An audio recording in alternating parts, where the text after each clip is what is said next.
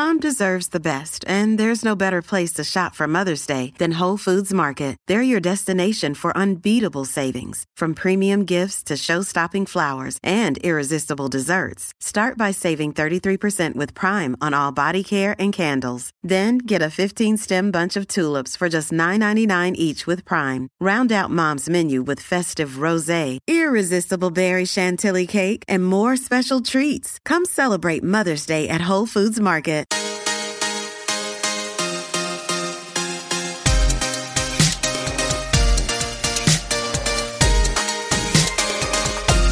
Hey parents, welcome to what we think is going to be a very important and special episode of Wonder of Parenting, a brain science approach to parenting. My name is Tim Wright. I'm here with Dr. Michael Gurian, as always. Michael, welcome to the show today. Thanks, Tim. Welcome to you. We are going to be talking about a topic that has really captured the imagination of our culture right now. We're trying to figure out what it means. And before we dive into that, I want to say again, as we do every week, a special thanks to those of you who are regular listeners. We appreciate the downloads. We appreciate the comments. And want to encourage you, if you've not subscribed before, to head over to our website, www.wonderofparenting.com. That's wonderofparenting.com. There's some links there where you can subscribe to the podcast. There's a place where you can ask questions. We'd be happy to use your questions as a way to talk about them on our show. And there's some resources there that you can discover as well. If you are on Instagram, go to Wonder of Parenting Podcast, and you can follow us there and interact with us. So what we're going to talk about today is raising kids in a gender-fluid world. And I am a fan of the books by Rick Riordan.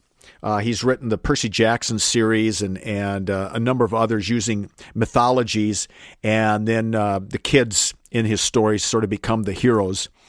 And in his Magnum Chase series, he had a very interesting character who was literally gender fluid. One day he was a he, the next day she was a she, and then the following day he was a he, and then maybe a little later she was a she.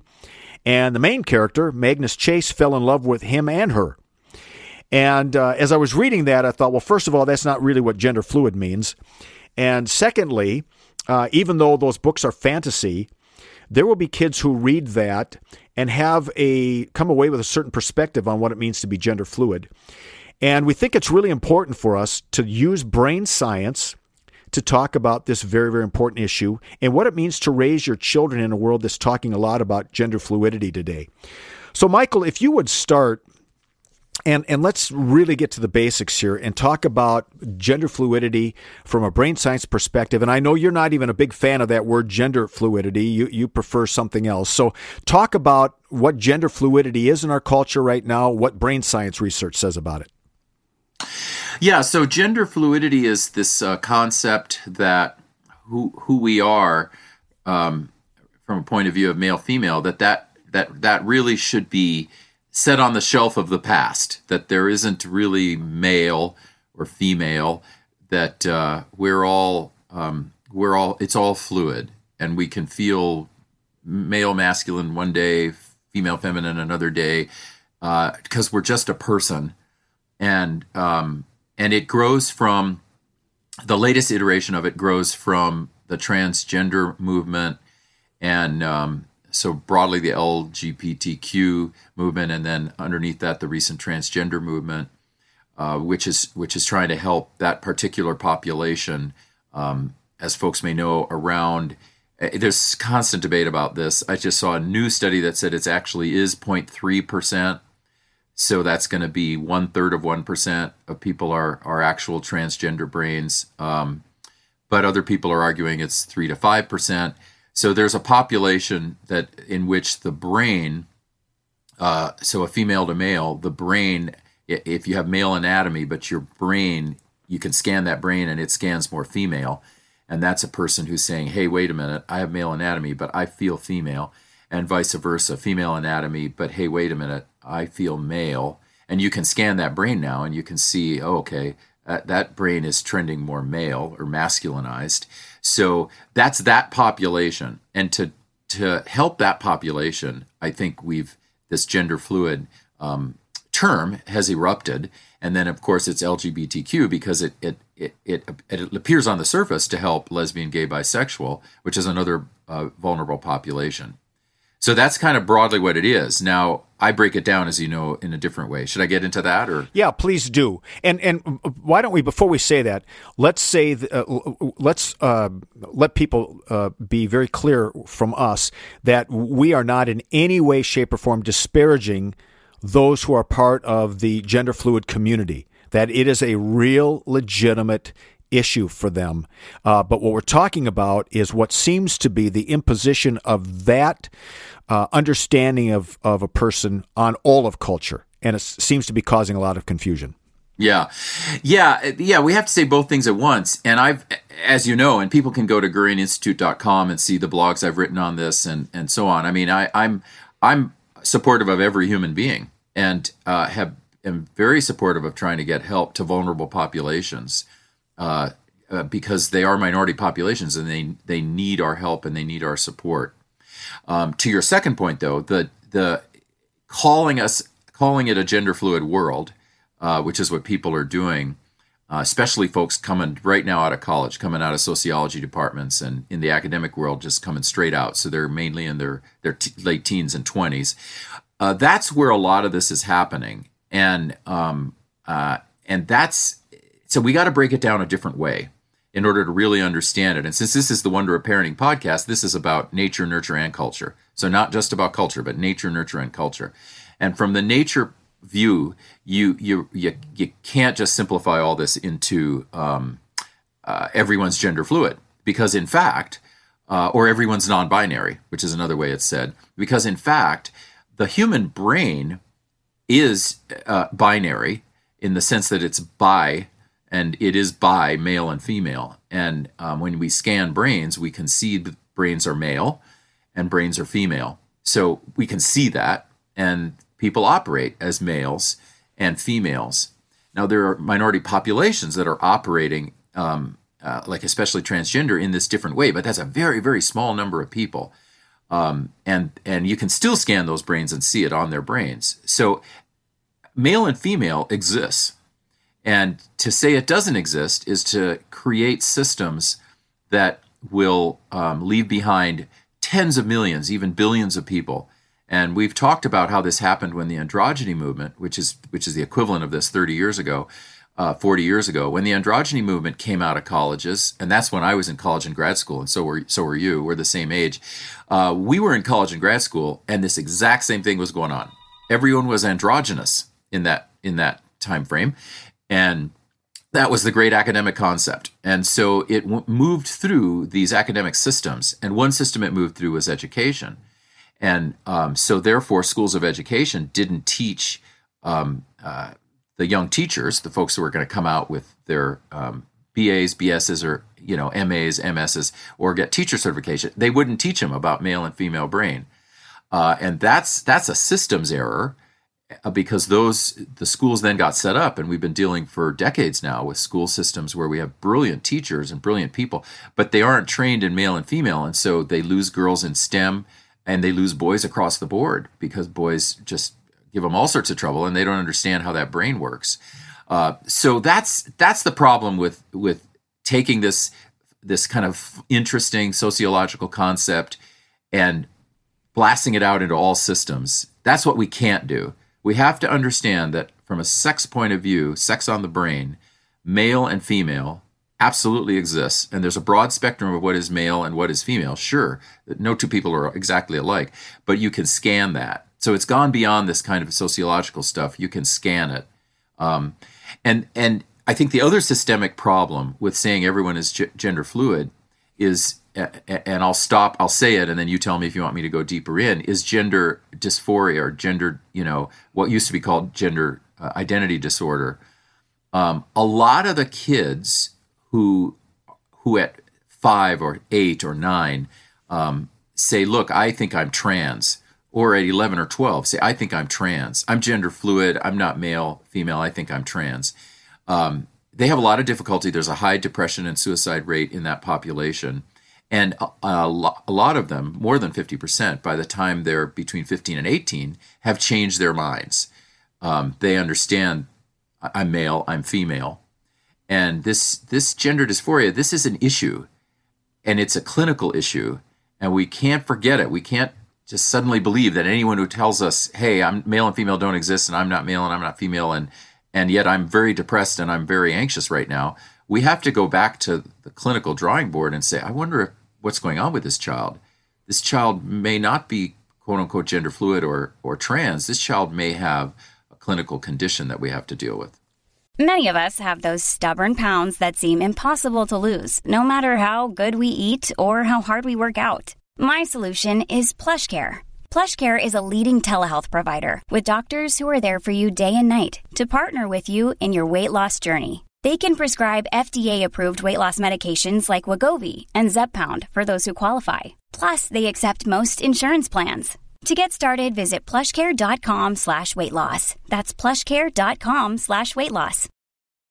Families have a lot going on. Let Ollie help manage the mental load with new cognitive help supplements for everyone 4 and up, like delicious Lolly Focus Pops or Lolly Mellow Pops for kids. And for parents, try 3 new Brainy Chews to help you focus, chill out, or get energized. Find these cognitive health buddies for the whole fam at ollie.com. That's OLLY.com. These statements have not been evaluated by the Food and Drug Administration. This product is not intended to diagnose, treat, cure, or prevent any disease. I think that's really interesting. I was reading a book by Mona Sharon called Sex Matters, and she was talking about this issue in a similar way. So let's see if part of her argument is where you would be, and if not, you please disagree. But she said part of the challenge right now with assuming that everybody is gender fluid is that we're messing up a lot of kids who are not gender fluid. And could even be, as you just suggested, messing up kids who think they're gender fluid but might not be. And one of the examples she uses is a person with an eating disorder who weighs 100 pounds but believes that she weighs 300 pounds and needs to be on a diet. And are there times when, again, there are times when the brain and anatomy doesn't match. That's the 0.30 population or whatever you said it was, 0.03. And are there times, though, when our kids are just confused for a while about who they are? And do we need a little bit of patience when it comes to, all the things that are going to come if you do change the sex from male to female or female to male? Yeah. Well, it is changing the sex. If people start, if kids start the hormonal changes, which you have to do for a while, and then later they get the sex change, they are at the level of trying to change sex, and so we should be very careful. You're right. She's right. I mean, all of us are saying this, who are really deep in the field. We've got to be very careful. Because there are a lot of clinical conditions that can be going on simultaneously or comorbidly, as we say. There's all these things going on, and we got to figure out what all of these things are. We got to see if the child is depressed, if the child has gender dysmorphia or all gender identity disorder. We gotta see what all these things are and figure them out to try to help this child. And I especially, when I go out and speak and people ask me this question, they say, okay, but if I absolutely know I have a trans child, when to start hormonal therapy? And of course there's disagreement here, but I would argue wait as long as possible and certainly try to get as close to puberty as you can, because puberty in itself is going to do a whole bunch of stuff to the brain. And so someone at 8 or 7 or 6 who may be saying I'm gender fluid or their equivalent of that at that age, once puberty hits, they could go in another direction. And so we got to be careful and wait as long as possible. If someone listening to this thinks they have a trans child, find someone who specializes in this, and someone who's not like political ideological, someone who's actually child psychiatrist or child psychologist who understands this and can help you ascertain what exactly is going on with this child. One of the arguments you make is that transsexual or transgender, as it's used now, actually argues for the fact that there's male and female, because you've got a male who believes she's female and wants to be female. And the gender isn't fluid, meaning that it can change on a dime. It means that my brain isn't matching up to my anatomy, so that there is male female. Yeah, I do find that really ironic when we deal with this publicly or in the media, or where people or even academics will say, okay, see, because we have trans kids, that means we don't have male and female. And that's obviously, as you've just said, just the opposite is true.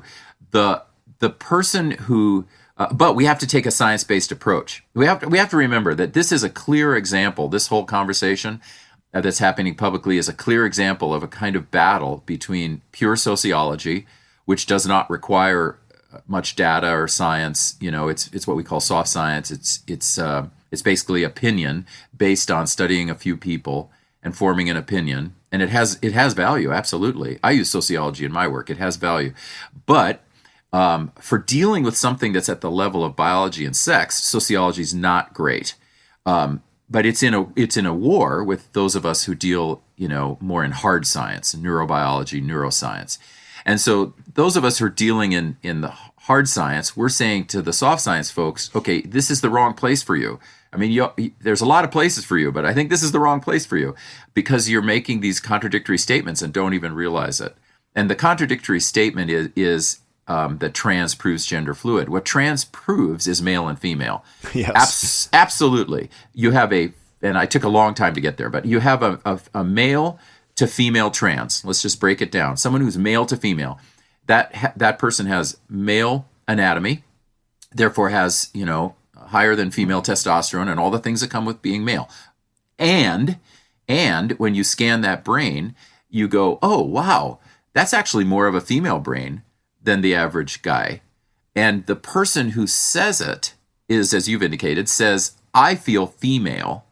And that person is saying, my brain is female, but my body is male.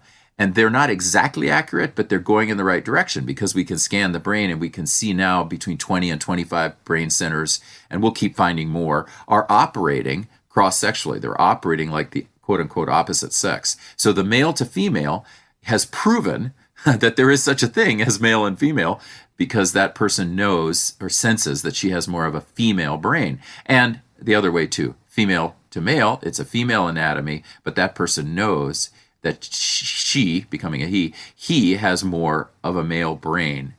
So yes, I think we've got to get this thing to be more science, and science actually protects real trans kids and real trans adults.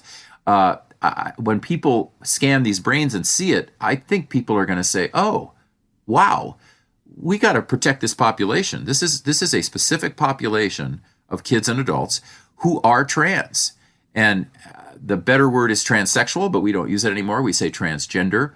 And the reason I say transsexual is the better word is because it is sex on the brain. It is their maleness and their femaleness that's at stake, whereas gender is a social construct. So that's why gender fluid is used from the sociology side, because gender is always a social construct. It's what you think you are. What's your social construct of masculine and feminine? But transsexual is your brain is operating in many ways opposite your body. And yes, I do think it proves male and female very well. So the overwhelming majority of us are born with XX or XY. Right. And there are some intersex people who are XXY, XYY. Right. But very few. So give us again, and I'm going to move us on now to the next point, but give us again what the percentage of the population is, the various, let's go the low number and the high number of those who would be considered transsexual or transgender. Really, the best studies I see are 0.3, so that's under 1%. Okay. But some people are arguing, if you go on Google, some people are arguing it's up to 20%. That is false. Right. They're confusing the social construct of gender fluidity with an actual trans person. Yeah.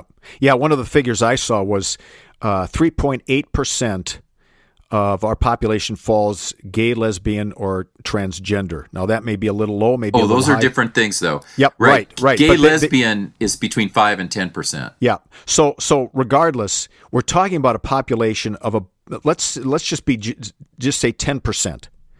And for the transgender, it's lower than that. My point is this, that's a very, very important population. Every single human being matters, and we both believe that. The problem comes when certain voices in society, what's the word I'm looking for? Ideologues. Yeah, ideologues. People who are only operating out of their ideology. Right, ideologues. When they try to impose 0.3% of the population onto all the population.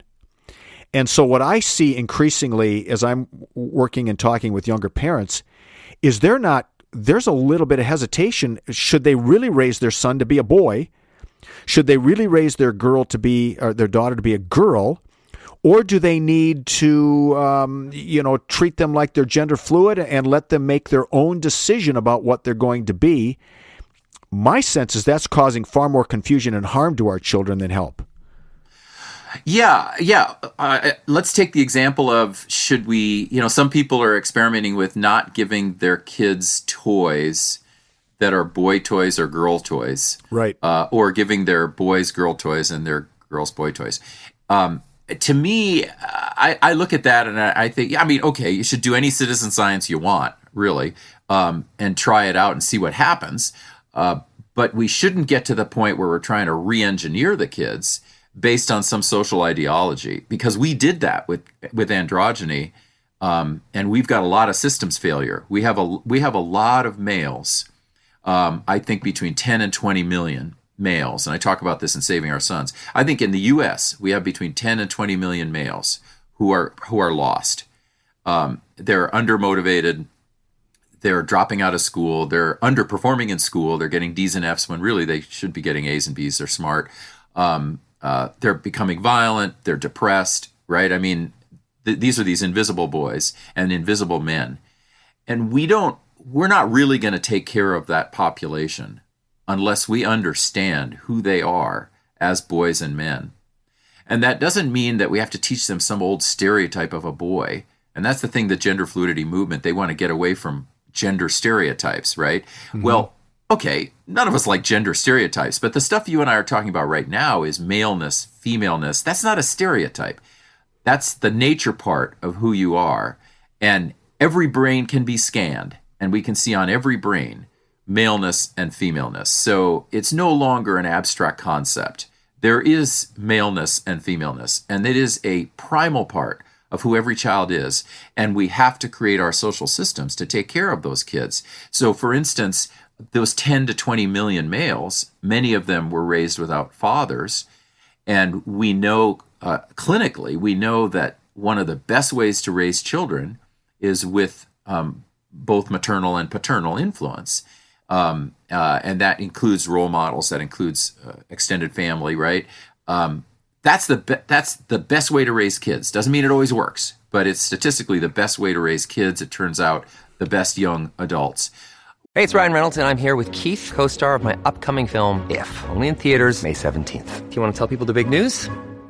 All right, I'll do it. Sign up now and you'll get unlimited for $15 a month and 6 months of Paramount Plus Essential Plan on us. MintMobile.com/switch. Upfront payment of $45 equivalent to $15 per month. Unlimited over 40 gigabytes per month. Face lower speeds. Videos at 480p. Active Mint customers by 531.24 get 6 months of Paramount Plus Essential Plan. Auto renews after 6 months. Offer ends May 31st, 2024. Separate Paramount Plus registration required. Terms and conditions apply if rated PG. Well, if you have a social movement like we had 30, 40 years ago, the androgyny movement that said, no, that doesn't matter. Maleness doesn't matter. We don't really need these males. And we're seeing a resuscitation of that now. We don't really need the males, the end of men, all of that. You end up with, I think, 10 to 20 million males who are failing, who are crushing a culture. And then that's not even dealing with young females who are so depressed and anxious and so many issues that young females face. That's why we have to be temperate and moderate. And we have to understand that it's fine for any human being to say, I'm gender fluid because I want to be more feminine or I want to be masculine. I did that when I was young. I was really into developing my feminine side, became a therapist. That's all really great stuff. But if we start saying, well, there's something wrong with being boy, so we're not going to give boys boy toys, that's when we do the damage and we create systems that don't raise our populations well, and we end up with tens of millions of people struggling. And those people, some of them are gay, lesbian, some of them are trans, right? That's absolutely true. That's a vulnerable population that we have to help. But I would say the majority of those people are not. They're hetero, they're male, they're female, and they're struggling. So I don't want to see a resuscitation of the androgyny movement, except where it helps kids express that it's great to be both masculine and feminine. That's great, but not to tinker with the human brain, no. So one of the takeaways is that the overwhelming population is not transsexual. Correct? Right. The overwhelming population is not actually gender fluid. Right now, actually only about 20%, and it's mainly younger folk, around 20% are filling out surveys and saying, I'm gender fluid, right? It's still a small number. Right, but when they say they're gender fluid, they may not even understand what they're saying from a science-based perspective. They may just be saying, I choose to be this, but they may not even really be that if it's 0.3% of the population. Well, that again, okay, we should be clear. So trans is trans. That's going to be 0.3%, maybe to 3%, something depending. We don't really know, but it's that's small, important, but small. Then there's gay, lesbian, right? Because everything gets put together. Okay, that's 5 to 10%. And then there's gender fluidity, which is used by everyone. But a lot of the young people who are saying they're gender fluid are just saying, I don't want to deal with male, female. I want to be everything. But they're not trans and they're not gay. Right. But yes, so I'm thinking about these parents now who are trying to raise their kids, and they're trying to be good parents, and there is a certain amount of social pressure right now to see gender, to see their son or their daughter not as a son or daughter, but just as a person who will choose their own gender when they get older, and for some parents, they're going to say, well, that's just crazy. My son's a son, my daughter's a daughter. But for some parents, they really want to do it right. So what advice do you give them where there's this ideological pressure to not shape your son or daughter into a boy or a girl, but to just let them make that decision when they get older? How do we make our way through that kind of world? Well, the way to do it is to nurture the nature. What is the nature of my child? And sex is at the level of nature. So sex on the brain is at the level of nature. So what I always say is raise your children as boys and girls, and then let them later, if they want to choose gender fluidity later, which is I want to be more female or I want to be more male. Okay, great. Let them do that later. But nurture the nature now, because what's essential is that we nurture boys into good men and we nurture girls into good women. That's essential. That's primal. We have to nurture boys to be, motivated, to be strong, to have good social emotionals. All of this we have to do because they're boys, as boys. And that's how we read their signals and we help them to grow. That's how we understand that, okay, this is a boy. Maybe he's not going to, at 12, cry as much as his 12-year-old twin sister. Maybe he's going to be more physical. These are all things that we understand because we understand boys. Similarly, girls. Okay, maybe we're going to have to teach physics a little differently to girls in order to maximize the female brain in the area of physics. We understand that and we alter our STEM training because we understand the female brain. This is a girl. And of course, there's thousands of examples of this. So we want to raise them for their sex, and then they can make gender fluid choices later. That's the safest way to raise kids. You have a great book called Nurture the Nature. Talk a little bit about that and how it can help parents. Yeah, that's the concept of understanding the nature of the child and looking into the mind, the soul, the heart of this child and understanding his or her personality, where he or she is on the sex and gender spectrum, right? Because some guys are more boy, some are more sensitive. Understanding all of that. Same with girls. It's got a whole bunch of tools in it to help parents understand their child, her core personality, and then set up the nurturing system, set up the family to nurture the nature of this child.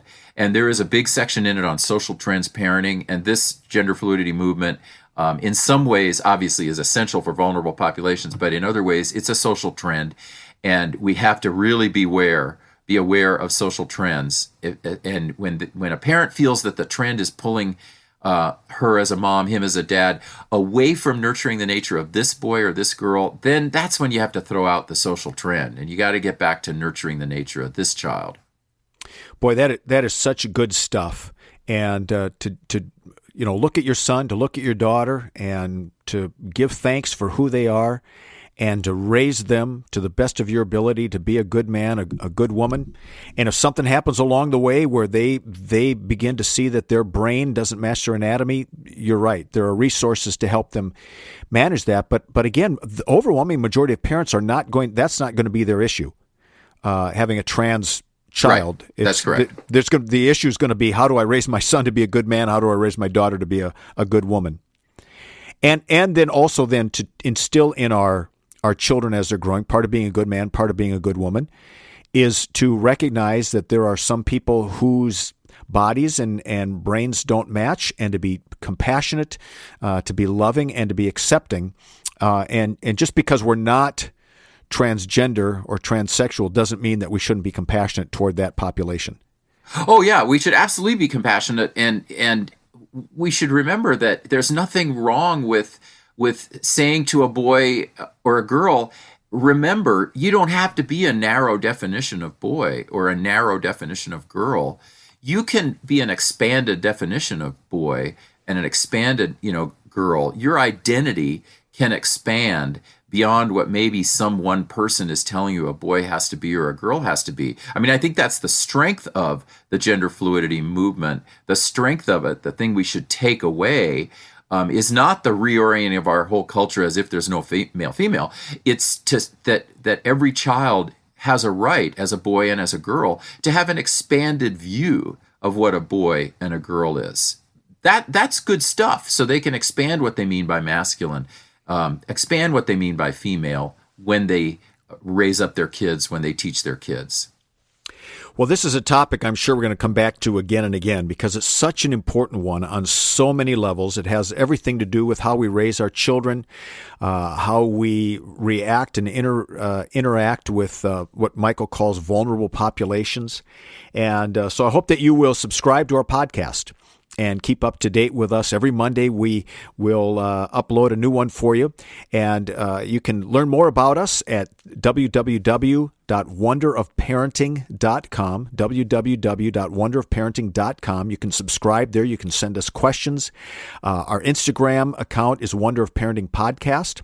And Michael, you want to take just a moment to talk about another way that people can learn from you through the Gurion membership? Yeah, we have a Gurion membership system, a Gurion community, and it's on patreon.com, patreon.com, patreon.com. And if you go to that website and search my name, Michael Gurion, then you find the link to that, and you can join there. And we provide, I personally provide video clips, tools, blogs. We also have a Patreon-only podcast episode, and you can ask me questions through there. So that's another great way, and it really costs very little. It's patreon.com. Parents, thank you again for joining us for The Wonder of Parenting. Again, www.wonderofparenting.com. And we look forward to chatting with you again next week. Our family has grown. Welcome to the world, Hannah baby. Introducing a new collection, Hannah Soft, made with Tencel. It's so breathable, with stretchy comfort for all of baby's first moments. And it's cool and gentle on their skin all year round. Entrusted Hannah quality for your most precious gift. Hannah Soft, made to last. Shop now at hannahanderson.com.